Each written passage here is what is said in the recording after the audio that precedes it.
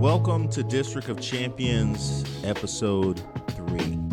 Now, I had a episode all planned out for you guys. Want to talk a little Zion.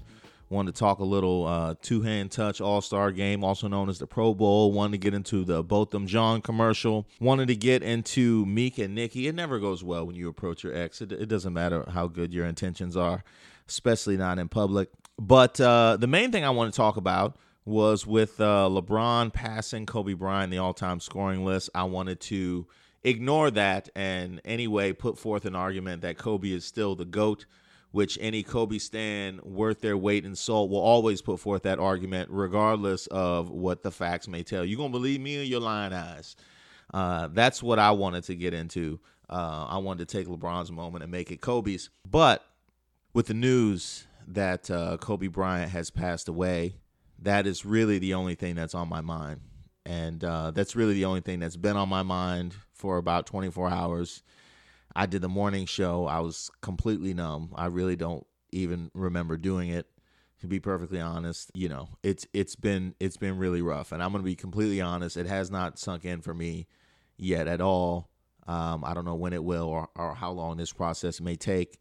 But that's all that I have to talk about, and that's all that I want to talk about. So that's what this is going to be.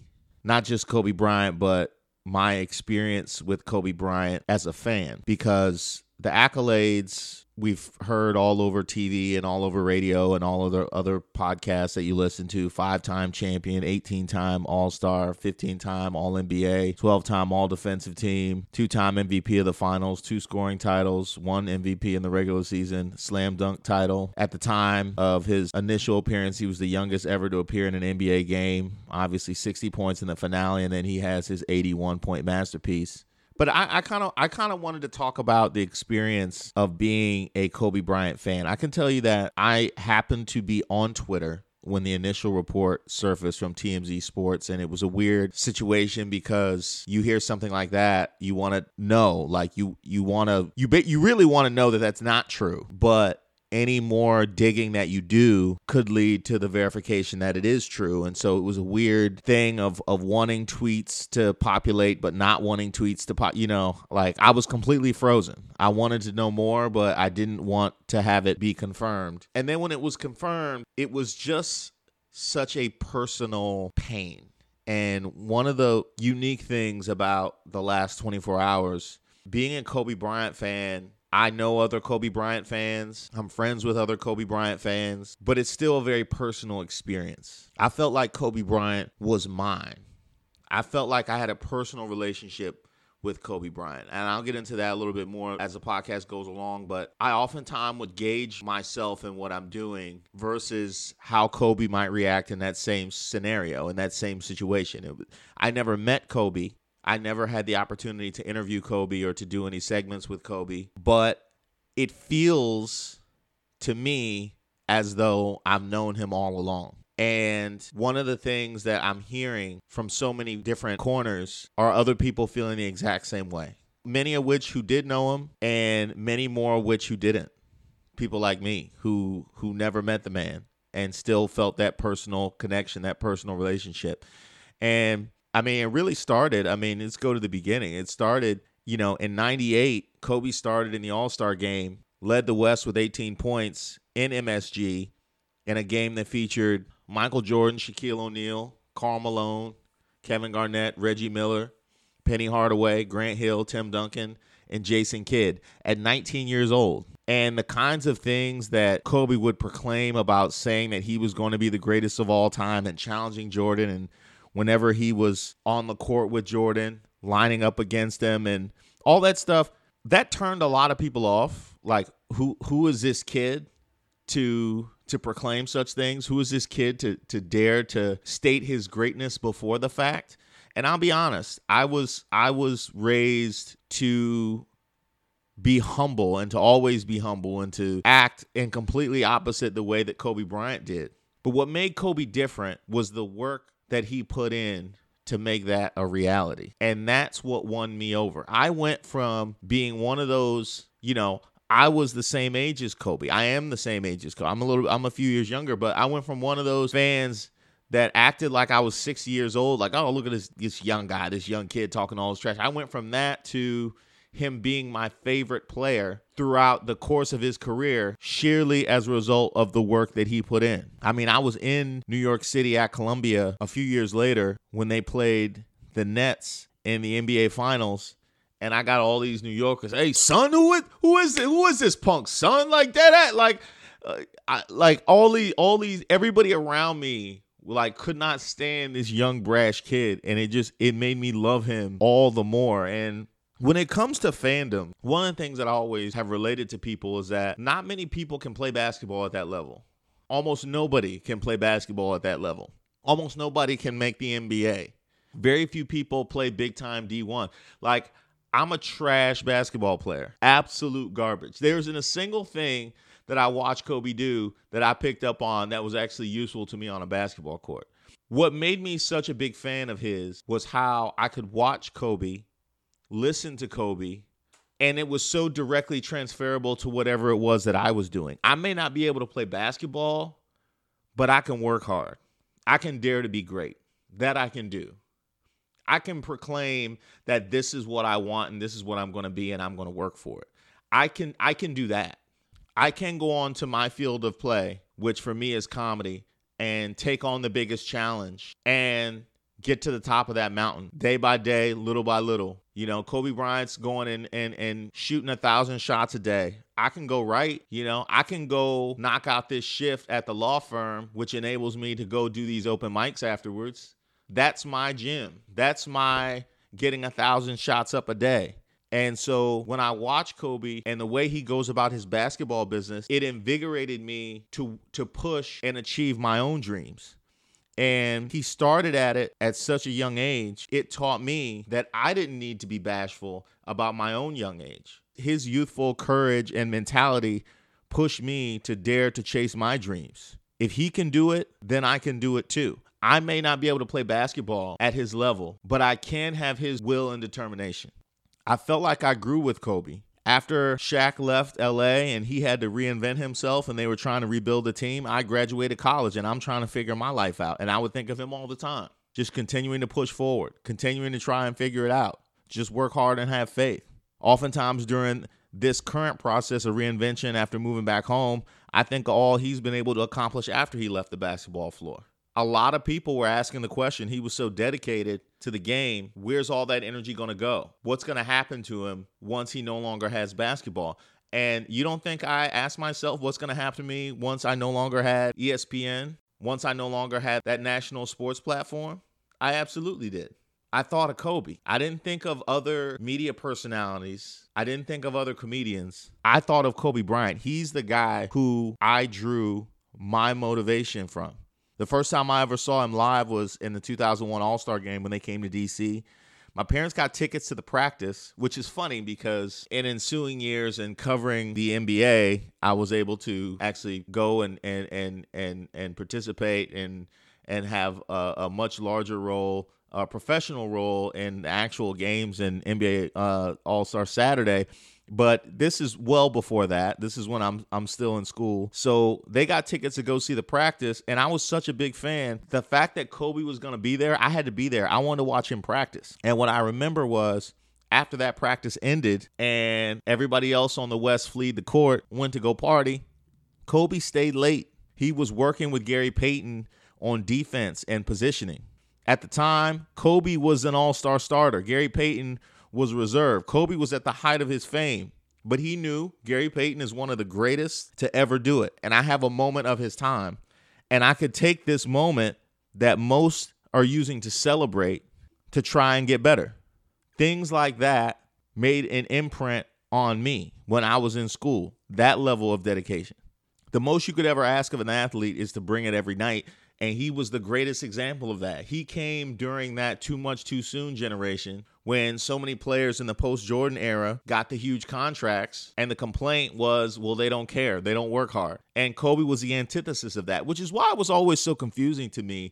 I understood because of how brash Kobe was and how defiant and bullheaded Kobe was, yes, I understand that can turn a lot of people off. At the same time, the biggest complaint that you had against players in the league at that time was that they didn't care. And you could never say that Kobe Bryant didn't care. Jay Williams had the incredible anecdote that I saw him tell about playing Kobe and working out before the game. And Kobe Bryant's there when he shows up, and Kobe Bryant's still working out when he leaves. And he asked him, why are you working out so hard before the game? You're not going to have anything left. And Kobe said, I won't have you think that you can outwork me. I know John Sally, conversations I've had with him about the 2000s Lakers would talk about how they would go out, and Kobe was the toast of the town. He owned LA at that point. He was never there. He worked out. He practiced. He slept. That's what he did. With all that said, the reason why I feel the greatest attachment to Kobe is because of how Kobe came up. Kobe grew up in Italy. He was the son of a former player, so he grew up relatively wealthy. He spoke multiple languages. And this is a time when AAU was big. Can you imagine him walking onto a blacktop in Philly? You know they looked at him like he had three heads. But he made them accept him by being undeniable. He knew it's really all about the game. All this other stuff, all this personality stuff, all this culture stuff, it's all about the game. If they respect my game, they will have to respect the rest of me too. And I identify with that so much, just as a person who often finds themselves, whether true or untrue, feeling like an outsider, feeling less than. I'm in situations all the time in my life. I have been in and continue to be in situations where I feel less than and I feel like an outsider. But if we have this common love, if we have this common goal, and I bust my ass to be the greatest I can possibly be, to be undeniable, you will have to accept the other parts of me too. He was an outsider who became the ultimate insider through sheer dedication and will. I mean, look at the reactions from all across the NBA after Kobe's passing. Jerry West could barely speak on CNN. Doc Rivers could barely speak when he was being interviewed. Sabrina Ionescu of Oregon could barely speak when she was being interviewed after a game. You're talking about three separate generations across gender lines. You're talking about Lakers and Celtics and Oregon Ducks. That's what being undeniable gets you. That's how far that reach can go. I would think about Kobe all the time during these moments when I was feeling like an outsider and wondering what I can do, when I'm feeling directionless. But the special thing about the great ones is that just because he is no longer here, that doesn't have to stop because his legacy is forever. And speaking of his legacy, one of the things I'm so grateful for is that Kobe found peace in his post-playing career.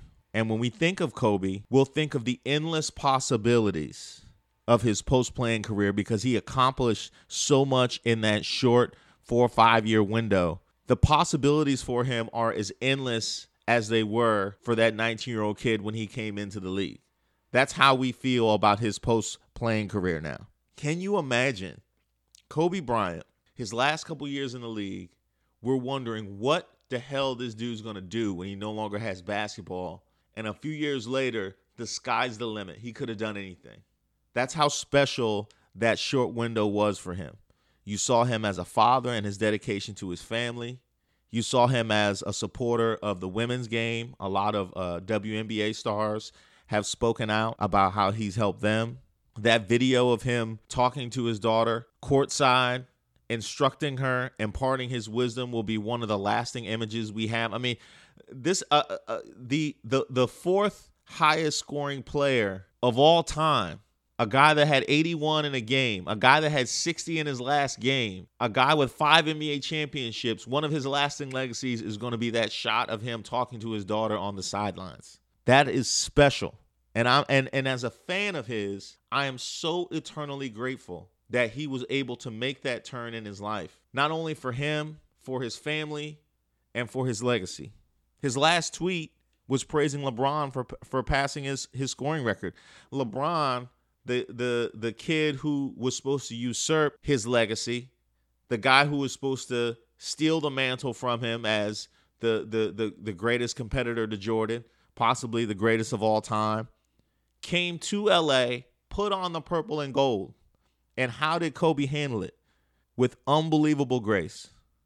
Now, I want to end it on this. There was a couple quotes that I saw that really made an impact on me. Kobe said about chasing success, he said, when you make a choice and say, come hell or high water, I'm going to be this, then you should not be surprised when you are that. It should not be something that is intoxicating or out of character, because you've seen this moment for so long that when that moment comes, of course it's here, because it's been here the whole time, because it's been in your mind the whole time. That's so unbelievably profound, because essentially what he's saying is, if you put in the work, you don't have to be surprised by the moment when you have an opportunity to show improve. And if you do show improve, you don't have to be shook by the fact that it happened. You should be ready to do it again. You put in the work. Trust in the work that you put into yourself. One of the reasons why that's so unbelievably profound is what he's saying is the greatness is in the work. It's not in the accomplishment. When the accomplishment occurs, you should expect it because you're already great. And if you want to build something, if you want to aspire to something, these are real truths that you have to internalize, because people are going to expect greatness when you get to that point. And you have to know that you have it in you to be able to bring it out. When he talks about coming back from injury, he said, the process of it drives me to come back. I want to see if I can. I don't know if I can. I want to find out. I want to see.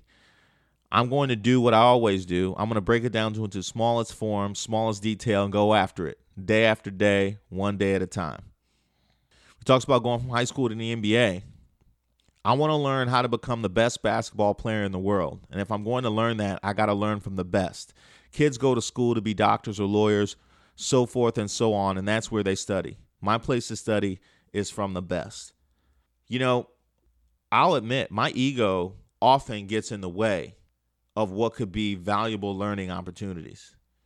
If I take the mentality that I need to be with the best and around the best and competing with the best, and in order to learn, in order to sharpen my skills, then there's never a reason for my ego to get involved. There's never a reason for me to be shook. There's never a reason for me to shrink from the moment, because I'm there to learn. That's such a valuable mentality to take towards whatever you do. When he's talking about sacrifices, he said there's a choice that we all have to make as people, as individuals. If you want to be great at something, there's a choice you have to make. We can all be masters at our craft, but you have to make a choice. What I mean by that is there are inherent sacrifices that come along with that. Family time, hanging out with your friends, being a great friend, being a great son, nephew, whatever the case may be. There are sacrifices that come along with that. Now, what's so interesting about that is that his legacy contains two very dissonant parts, which is this singular dedication to being the greatest basketball player he can be, and this unbelievable family man and this unbelievable father.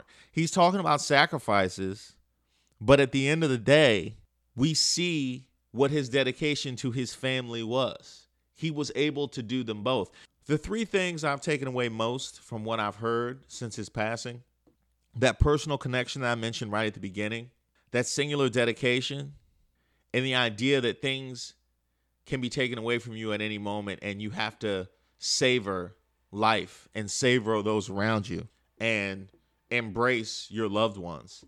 And I'll be damned if those second and those third aren't completely at odds with one another. How am I going to have this singular dedication and at the same time savor the moment and be spending time so grateful for all the loved ones in my life? He found a way to make it happen. He didn't leave anything on the court, but he didn't leave anything undone or unsaid with his family either, at least as far as we can tell. You know, it would really be a shame if Kobe Bryant left us with anything but a quandary and a challenge, but that's a quandary and a challenge. And that's one that I'm going to spend the rest of my time and the rest of my days trying to solve. How to get back to that person that I used to be, that had that singular drive. And at the same time, how to make sure I live every day with the understanding and the knowledge that things can be taken away at any moment. I love Kobe Bryant, and I use present tense intentionally. I love Kobe Bryant. And if somebody else were to tell me that, about an NBA player that they never met, it would sound crazy. But because of the relationship that I've had as a Kobe fan over the last 20 years, I know it's not crazy. Being a fan can push you to accomplish some great things in your life if you take the right lessons from the person that you're watching. Kobe Bryant imparted some unbelievable lessons that are applicable to absolutely anything that you may want to pursue. And it's for that reason that this relationship that I've fostered as his fan has been able to move through college, through working a day job, doing open mics, through being a professional comedian, through doing broadcasting, through coming home and doing a morning show. It's been able to transcend all of those things. And whatever it is that you do, it can transcend that too. I don't know who it is that's the Kobe for you. There's lots of possible examples out there, and they certainly don't have to be athletes. But I certainly suggest that you find one, because having that person, that yardstick to keep you honest and to measure yourself against is one of the most valuable gifts that you can give to yourself.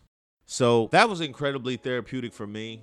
I hope that it was helpful for some of you other people out there that are struggling with Kobe's loss. Just know I'm working through it one day at a time. I'm still mostly numb, and I don't know when exactly things will hit and things will change, but I just know that I'm grateful to have shared 20 years, 22 years. I'm grateful to have shared 2 decades with that man on this earth, because he's made my life better without him ever even knowing it or knowing me. And that's what makes him one of the greats. I'm Reese Waters. This is District of Champions.